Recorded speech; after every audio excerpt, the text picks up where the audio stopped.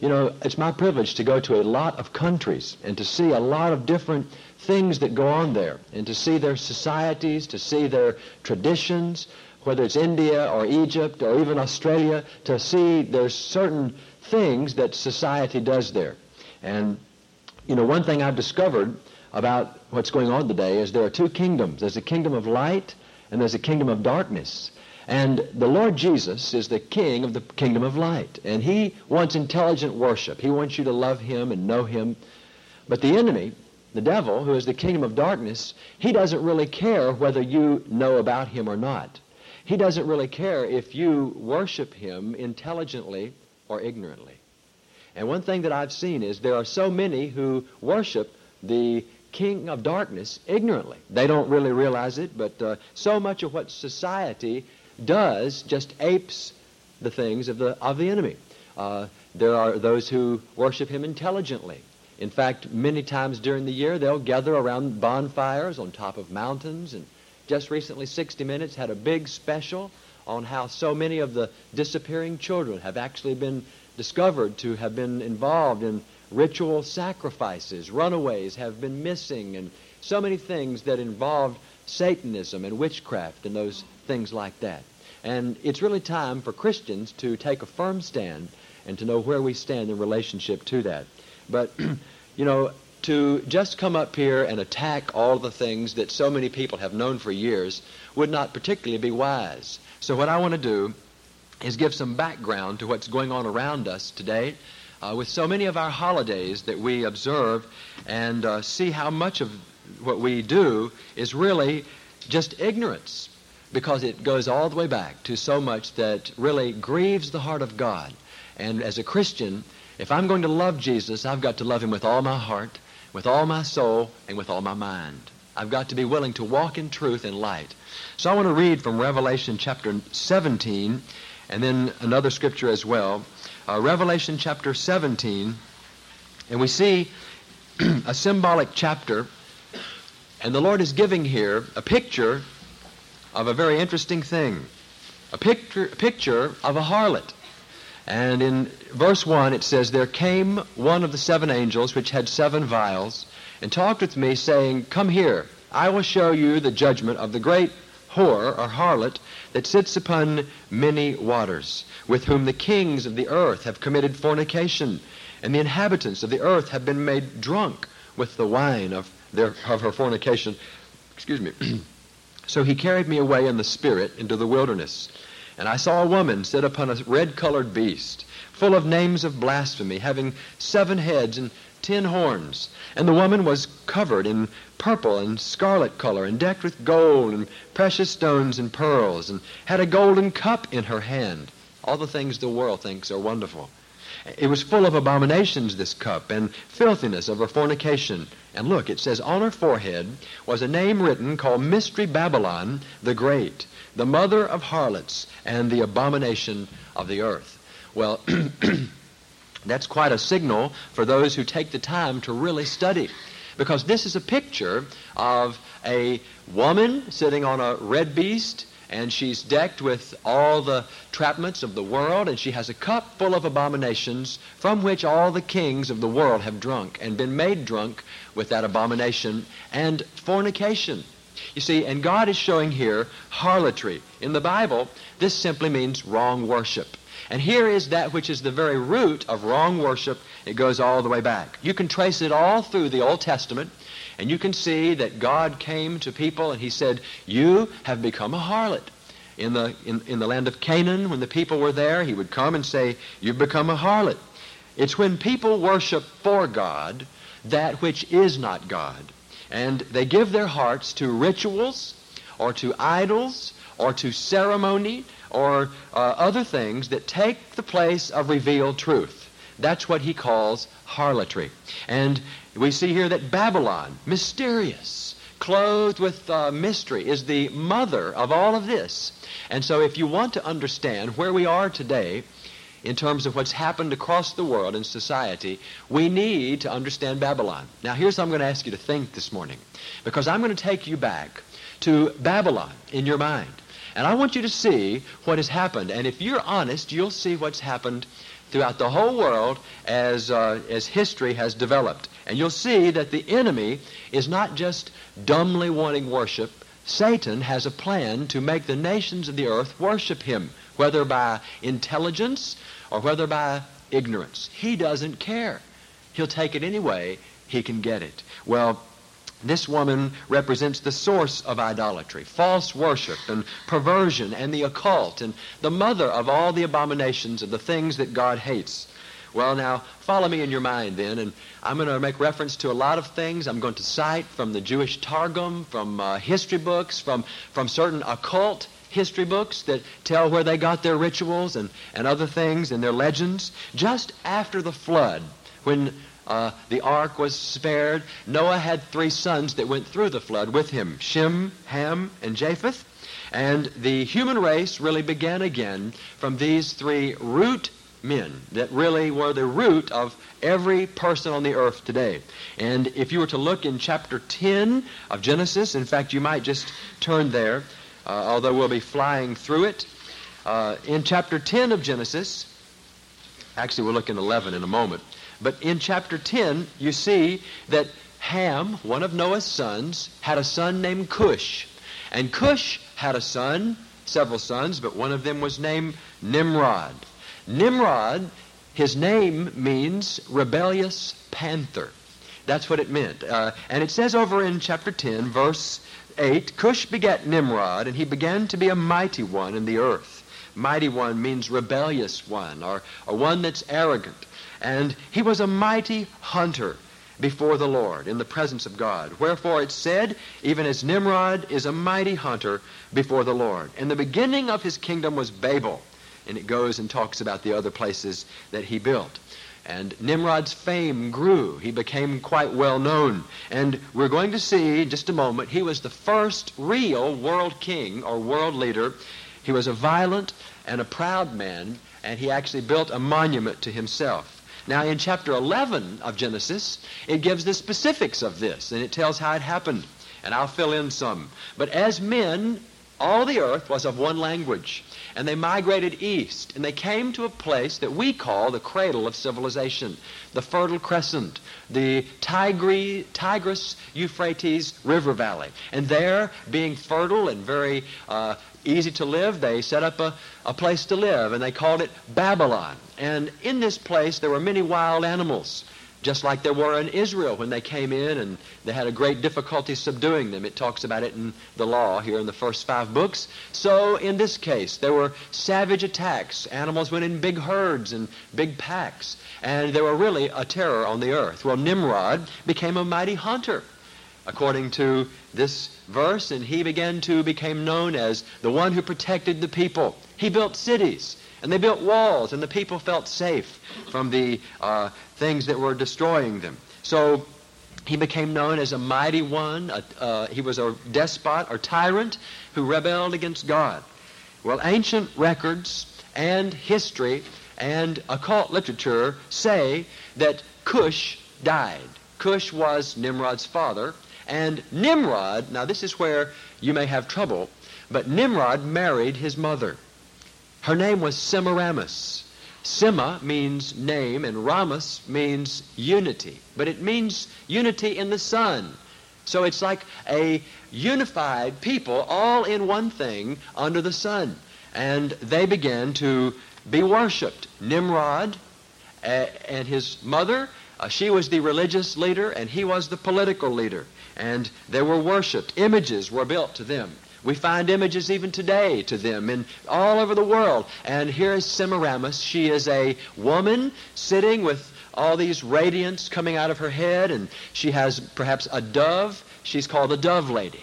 And she's the great protectress, the Queen of Heaven, wherever she's worshipped. And the mistress of all the elements. In early Rome called her the Mother of Nature, Mother Nature, the great feminine deity, and she became worshipped as that. And legend says that Nimrod was killed. It's very mysterious how he died, and it wouldn't surprise me if it was not some ritualistic thing, because he was a priest of darkness, Nimrod was. But not before Semiramis was with child from him. And so this child was born, and it was named Tammuz. This is even mentioned in the Bible, in Ezekiel, how they were weeping for Tammuz. Tammuz was called by Semiramis the reincarnation of Nimrod. Nimrod was worshipped by all the earth. And so Nimrod was dead, and then Tammuz was born. Tammuz was soon eaten by a wild boar. This sounds science fiction, doesn't it? Let me tell you, all the roots of the occult sound science fiction. It's hideous. Well, there was a great lamentation for Nimrod and for Tammuz. And so Semiramis became the unprecedented leader, and she claimed that Ninus, which means the son of Nimrod, was actually the seed of woman promised to Eve by God back in Genesis 3:15. The seed of woman. And so she was venerated, holding this little baby as the queen of heaven and the little child. She was called the mother of God. Do you see what the enemy's doing?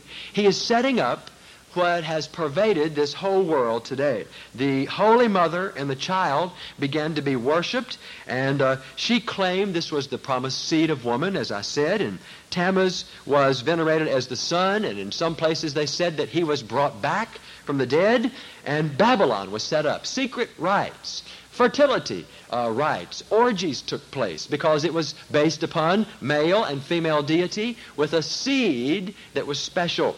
And the stars were actually adopted. The things that God made for His glory, they took and they made star charts. Have you ever wondered why the star charts are the same? Ancient star charts in China, in India, in Africa, wherever you go, they're the same.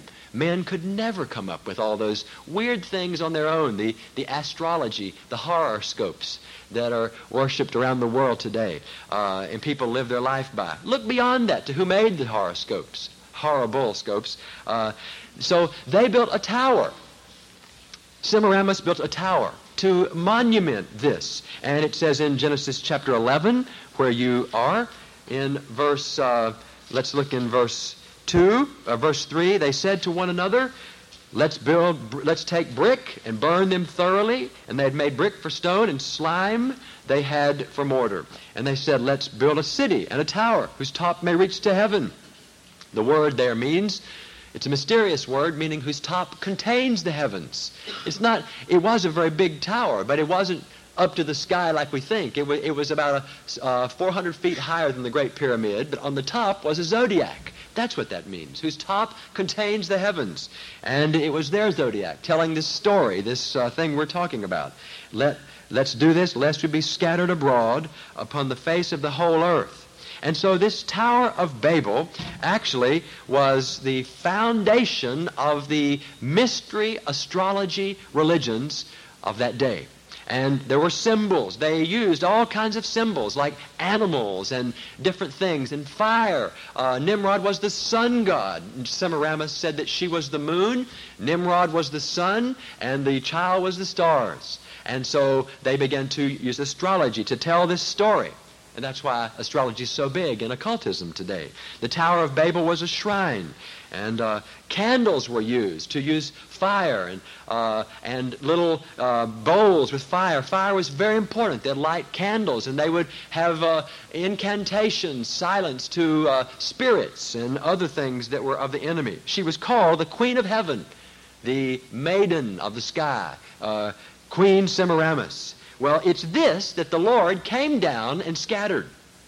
He tore down the tower and confused their language. All the languages were born in that moment. And people went all over the world, it says, and were scattered. Now, it was at this time, you see, that they took their mommy with them. They took their mother with them wherever they went, to China, to Africa, wherever they went. You can go today anywhere in the world and look at old pagan religions, and you will find the ancient records and on the walls the symbols of the same symbols of worship of fertility cults, which are male, female deities with a little offspring. You'll find it in Hinduism. You'll find it all over India. You'll find a male, female deity with a little seed. And the mystery religions were born. There have been 7 major thrusts in 7 major kingdoms of the mystery religion. Like in India, they have like Isa, which is the male deity, and Iswara, which is the female, and Krishna, which is the little kid. In China, they have like Xingmu, who is the female deity. But wherever you go consistently, they represent the moon, which is the woman, and the sun, which is the male, and then there's a divine seed whose story is told in the stars. Why do you think these astronomy charts, these astrological charts, are the same everywhere in the world? Well, one more thing that's amazing. Wherever you go in any society, you have the same orders of the week. Sunday, Monday, Tuesday, Wednesday, Thursday, Friday, Saturday, and every single day, even if it's in different language, the stars that signify that day of the week are the same. Sunday, the sun. Moon day, the moon. Tuesday, which is Anglo-Saxon for Mars, and Woden's Day, which is Mercury. Thor's Day, which is Jupiter, and Frigga Day, which is Venus, and Saturn Day. It's the same. It's based upon ancient star worship. Now, maybe you wonder where I'm going with this. Well, these became known in different places. This female deity became the center. Of course it would, because Semiramis was the only one left in those days. She was the head honcha. Well, you read in the Bible about Diana of the Ephesians. You read in the Old Testament about Ashtaroth and Ashtart and Aphrodite of the Greeks. That's this Wonder Woman. She worships this Aphrodite, the mother queen of heaven, Venus of the Romans, and Sibyl of the Celts, and Artemis and Isis. All these women figures that are the same names for the same female fertility being wherever you go. It's all the same. You see, listen, I'm going to tell you something. The devil has a system, and people aren't aware of it, and they fall ignorantly into it. Well, it's this thing that God says he clearly hates in the Bible. This root from which all the cults and all the perversions, because, see, even the enemy system has variations. You can go and find variations of the fertility cults here and variations here. When it gets to China, it may be slightly different than England or France, but you can trace, like in Egypt, for example, Osiris being the male, Isis being the female, and Horus, the son of the power of the air, being the child, and Assyria. In Assyria, the male deity was called Baal. And then Ashtart was the female, and Tammuz was the son. In Babylon, it was Belus or Baal. Remember what God condemns in the Old Testament? Baal worship. It's this same thing, male-female deity worship. The Aztecs did it in Mexico. That's what their monuments were, these big pyramids. And in India, the caves of Elephantia. Well, now, all this is technical, but I just want to show you that what I'm saying is backed up with history, with facts, and because some of you won't like where I'm going with all of this, I'm sure. But that's okay, because you see, oftentimes the Lord shows us things we don't like that we have to accept and get in line with. That's why he is God, and I'm not, and you're not. These things have been around for a long time. From these various religions, there sprang a deep pagan religions that called on wind and fire and all the old things like that we see coming as the old religion of our day that's being revived. Study of auras, study of astral projection, the higher forces, quote, of humanity, harnessing these. Witchcraft became very popular, and spiritism and reincarnation. And there were holy days, or let me say unholy days, that became observed. They're the same. May 1st, the most holy day to witches and Satanists all across the earth. It's also the founding of communism. Did you know that? It's incredible how it all goes together. And with the second most holy day being November 1st, or its evening as well, October 31st. And on that day, wherever you go, anywhere in the world, you would find these pagan religions coming in real togetherness and worshiping exactly what I've just showed you, male-female deity with its seed. In France and Ireland and England, from which we get so much of our heritage, that's where we need to look. Because you see, if we were over in Asia, we might examine China to see what our holidays are based on. But right now, we're going to look at France and England and Ireland, because that's kind of where the Anglo-Saxon roots come from in that sense. The ancient Druids, which were the Celts, they had a type of worship. It was pagan worship. Led Zeppelin made a song who, on his album cover, he put a picture of a Druid priest on the inside. And that famous song, Stairway to Heaven, that was based upon what the Druids would do with their great bonfires on the hills, a stairway to heaven.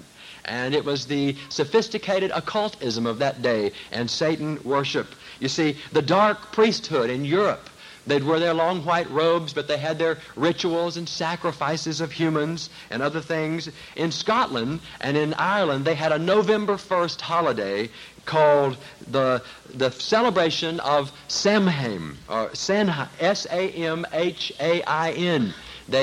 It was a celebration to the Lord of the dead. That's who Samhain was. And his symbol was the sun. Wonder who it really was. You see, its roots go all the way back. And this was their New Year's Eve celebration, a high day. And the reason was, as winter came and the nights grew longer, they had a tradition based upon their heritage that went all the way back, that the sun might stop shining.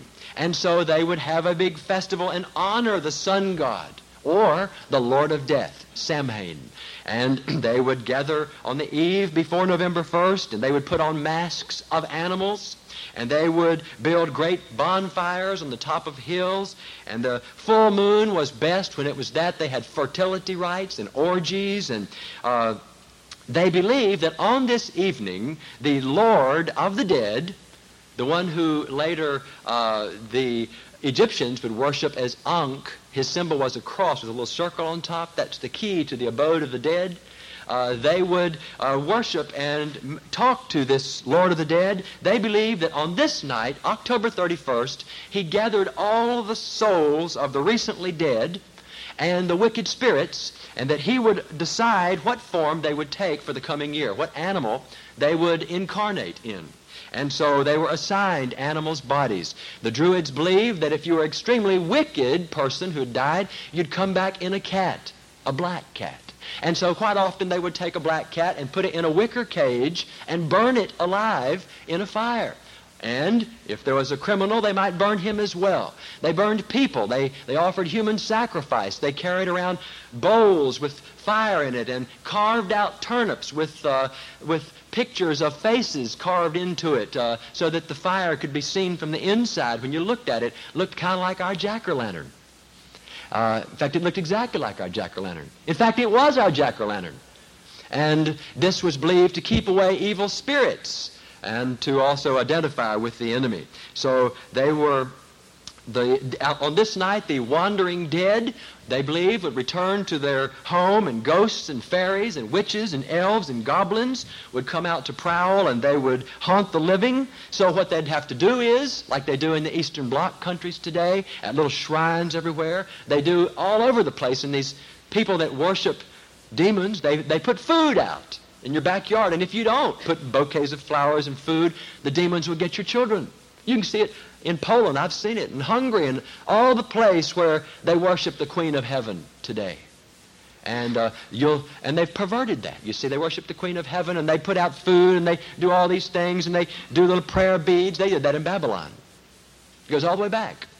And if you didn't put out the food, if you didn't leave the spirits a treat, they would say, then they would come and put an evil spell on you. If they were satisfied, if you gave an acceptable treat, then these spirits that haunted the place would then come in and abide for the night, and they would leave you in peace. Well, they would gather around bonfires, offering sacrifices of animals and crops and people, and they would tell their fortunes for the coming year based upon the stars.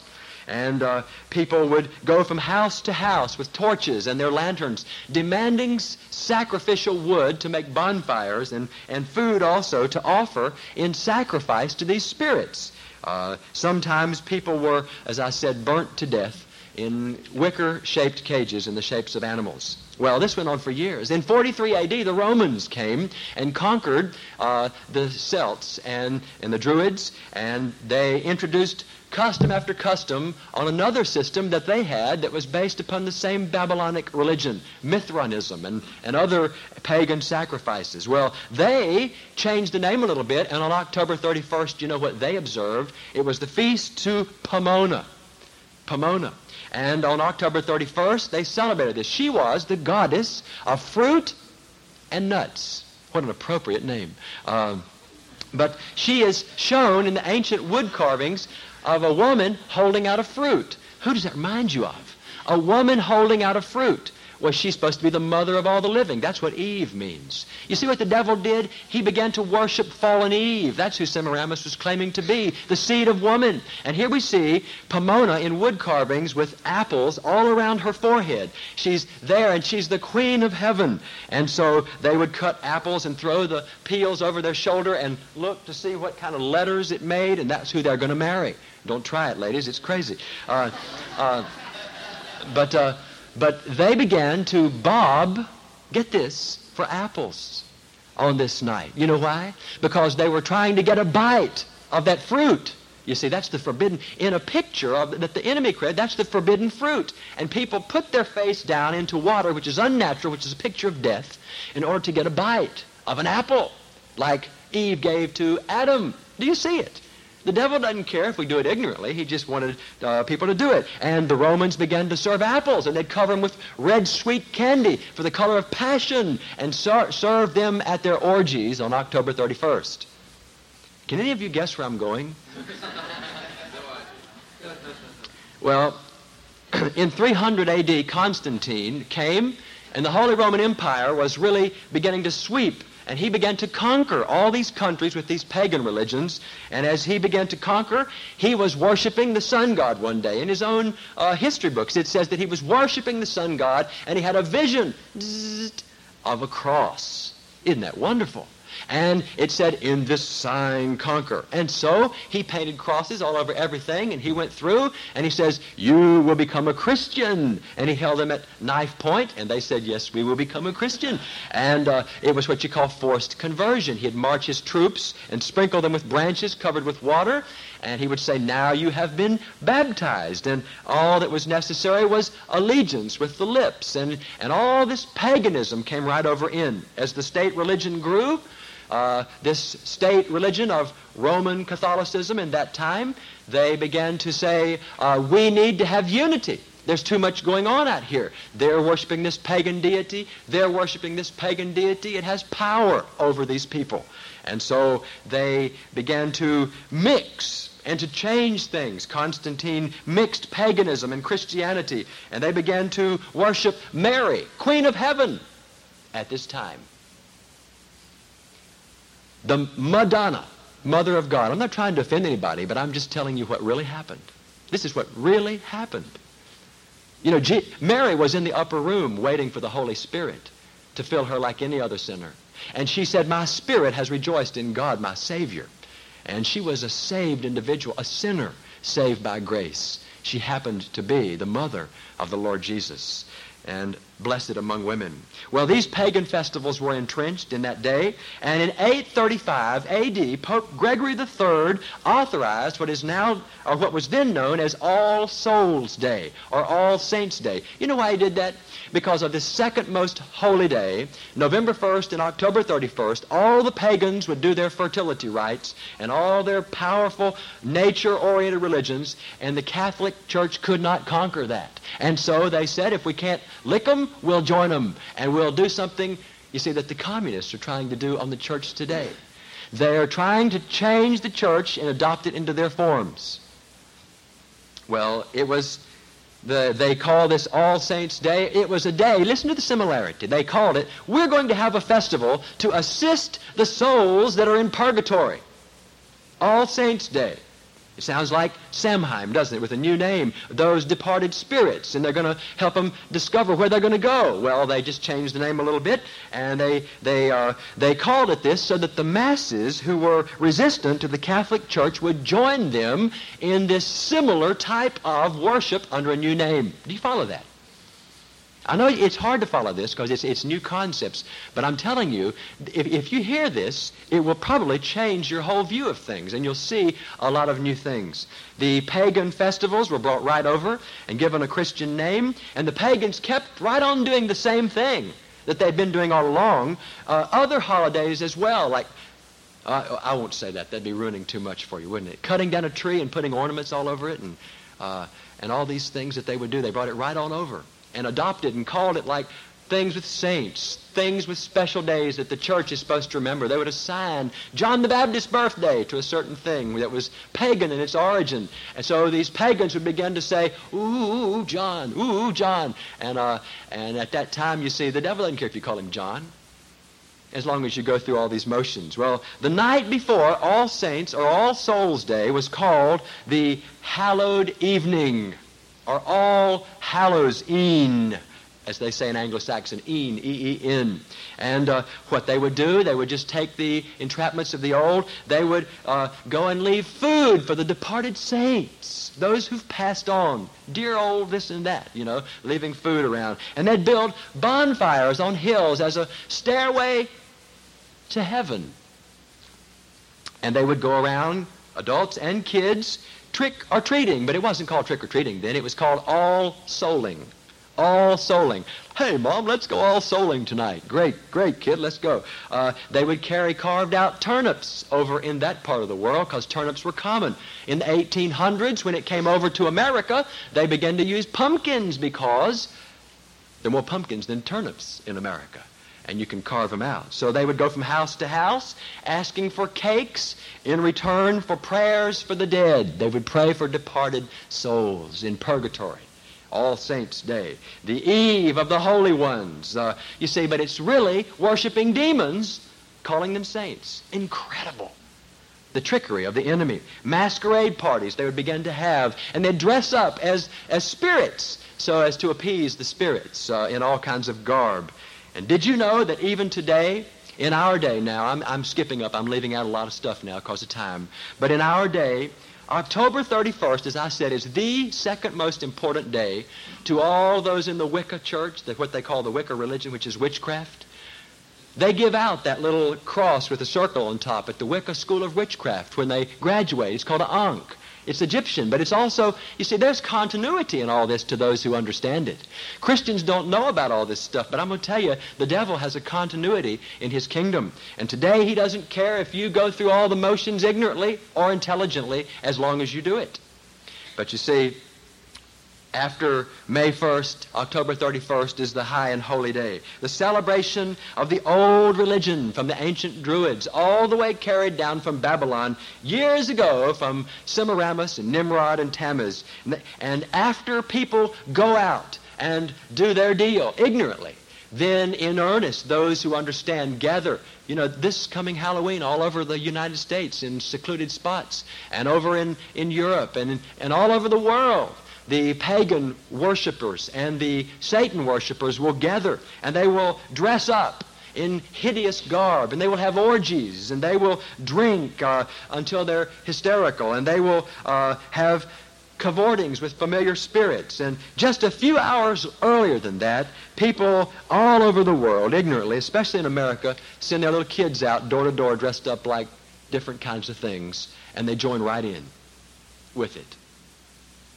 It's called Halloween. That's where I've been heading. It's a pagan festival, friends. There's no question about it. Now, I know it's an emotional thing for many because it's fun. It's really fun to dress up. But it's very, very old, and you can trace it back to honoring the Lord of the dead. You can trace it right back. And so many people who claim to be Christians would be horrified if they really knew what they were doing. They would never do it again. Some of you have been ignorantly involved in this, and after today, you can never do it again because you got light on it now. You understand.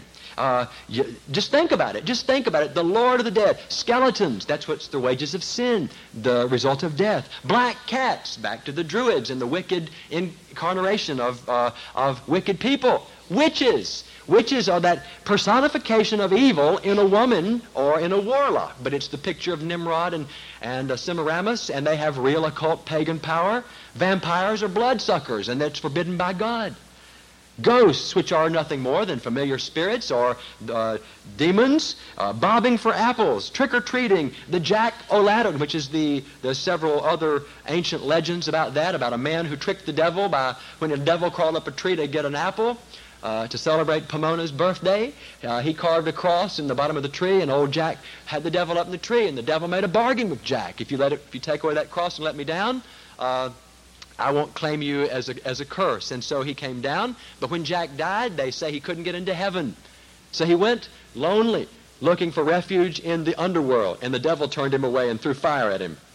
Jack picked up the fire and put it in a carved-out pumpkin and walks on this day of the departed dead with his fire in the jack-o'-lantern, Jack-o'-lantern, and is looking for a refuge. It's a picture of a demonic spirit looking for a refuge. Well, on these days, many people use the three main colors that the devil talks about, which are black, orange, and red. Any Satan worship can tell you. Those are the three main colors of the devil. So let me just finish by reading some scripture and also saying that as we participate in these things, we sanction ancient demon worship and we join in worldwide pagan masses when we dress up and when we have all this, quote, fun. Can you imagine churches having a haunted house? Some of our bigger churches have haunted houses on Halloween. Think what that must do to the Lord's heart. The devil just loves it. Can you justify this fun with Scripture? And why do you call it fun anyway? You see, that's something that's so important to understand. Why do we call it fun? Actually, it's just the opposite from fun. It's mocking God. It says in Leviticus 19, listen to this, verse 26, you shall not eat anything with blood, neither shall you use enchantment or observe signs of times. It says, just listen, Ezekiel 19:31, regard not them that have familiar spirits, that's demons, neither seek after wizards to be defiled by them. I am the Lord your God. Chapter 20, verse 6, Leviticus, the soul that turns after such as have familiar spirits, and after wizards, that's a male witch, to go harloting after them, I will even set my face against that soul and will cut him off from among his people. The Bible says to abstain from all appearance of evil. It says in Ephesians 4:27, to give no occupying place, is the word in the Greek, occupying place, to the devil. Then lastly, I want to read from Deuteronomy 18. Deuteronomy 18, just listen to this. Beginning in verse 9, a warning to God's people when they came into Canaan. See, Canaan was the son of that very same line. And the Canaanites and all their Baal worship were what God hated. It says here, verse 9, when you've come into the land which the Lord your God gives to you, do not learn to do after the abominations of those nations. It's exactly what we've talked about today. God says, don't do it. There shall not be found any among you that makes his son or daughter to pass through the fire. You see, Baal's name was later changed to Moloch in the Old Testament. And they would have a big idol, and they would take their babies as human sacrifice and drop them in the arms of a red-hot idol. They passed their children through the fire in Canaanite worship. It's kind of like abortion, really. Just instead of after they're born, just before, sacrifice to the god of pleasure. Just a lot like that. You see how the devil does it? He changes us. And God says, you shall not do this, or you cannot use divination, or observe times. That's horoscopes. Or be an enchanter or a witch. An enchanter is someone who says these things like these words like TM over and over again. Saying the word is really the name of the mantra is the name of a demonic spirit. Or a witch, don't be that. Or a charmer that's wearing charms like the little Italian horn that hangs down that means you're trusting luck, L-U-K, the Greek goddess for chance. For your finances, that's what the Italian horn means. Or something else that you might wear around your neck, like a rabbit's foot or a clover leaf. Don't be a consulter with familiar spirits. That's a palm reader or a fortune teller. Or a wizard or a necromancer. That's those who pray to the dead who've gone, like the saint system that people use. For all that do these things are an abomination to the Lord, and because of these abominations, the Lord your God will drive them out from before you. You see, there can be no doubt what God has said to us this morning. And another scripture I just must read in Isaiah chapter 5, because I want to just take away all ground from you, dear friend, to be trapped up in this. Isaiah 5, verse 20. Listen to this. Woe unto them who call evil good and good evil, that put darkness for light and light for darkness, that put bitter for sweet and sweet for bitter. Woe unto them that are wise in their own eyes and prudent in their own eyes. Hey, I can handle it. It's all right for me. It's all right. Woe to them who call evil good and good evil. Jesus spoke of this in Mark 7:9 when he said, full well you reject the commandment of God to keep your own tradition. see, when our traditions cross the command of God, we've got to forsake our traditions because we've been redeemed from them. Have you ever thought about why some people consider it fun? Have you ever thought how impossible it is to dress up as something and not role play? Has anybody ever dressed up like a witch and not pretended to be at some time or other? Oh, it's harmless, but you go through it anyway. You see, you can't do it without getting messed up. Draw a line down the middle of a piece of paper and put kingdom of light on one side and put kingdom of darkness on the other side and put Halloween on one side or the other. You can't put it on the middle. Put it on the kingdom of darkness or the kingdom of light. You decide which one it is and then act accordingly. The question is not what's wrong with it. What's wrong with Halloween? That's the question of someone that's just fudging. The question is for a Christian that's seeking God, what's right with it? Does it honor God? I celebrate October 31st. You know what I celebrate?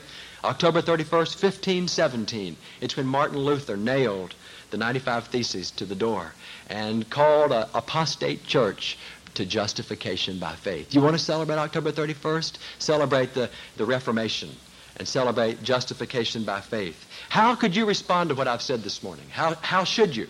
Well, let me just put it the bottom line like this. How should I respond to what you've heard this morning? It all depends, friends, on whether you want to take your Christianity seriously or whether you just want to be part of the Bless Me Jesus crowd. That's really the truth. It just depends on that. Whether you want to take your Christianity seriously or whether you just want to be part of the grape-sized goosebump people that go around looking to be blessed, and whether you want to take the Bible as your guide or use it as a comforting nursery rhyme. Because if you're serious as a Christian, you must weigh these words this morning. I'm not trying to ruin your party. I'm trying to be used by God to set your soul on ground that God does not hate. To me, God hates Halloween. He hates it. And you've got to decide whether you're going to take the Bible seriously or just mess around. I hope you don't mess around, because you know what? You can't play with the Ouija board without getting burned. You can't go to a seance without getting scalded. You can't mess around with the things that go all the way back to Mystery Babylon, mother of harlots, without getting drunk on the wine of the wicked world. They don't care if you understand or not. They don't care if you think you can handle it. All they're doing is just saying, look at that person called a Christian. Look how they're mocking God. That's what they did in devil worship years ago. Demons are laughing.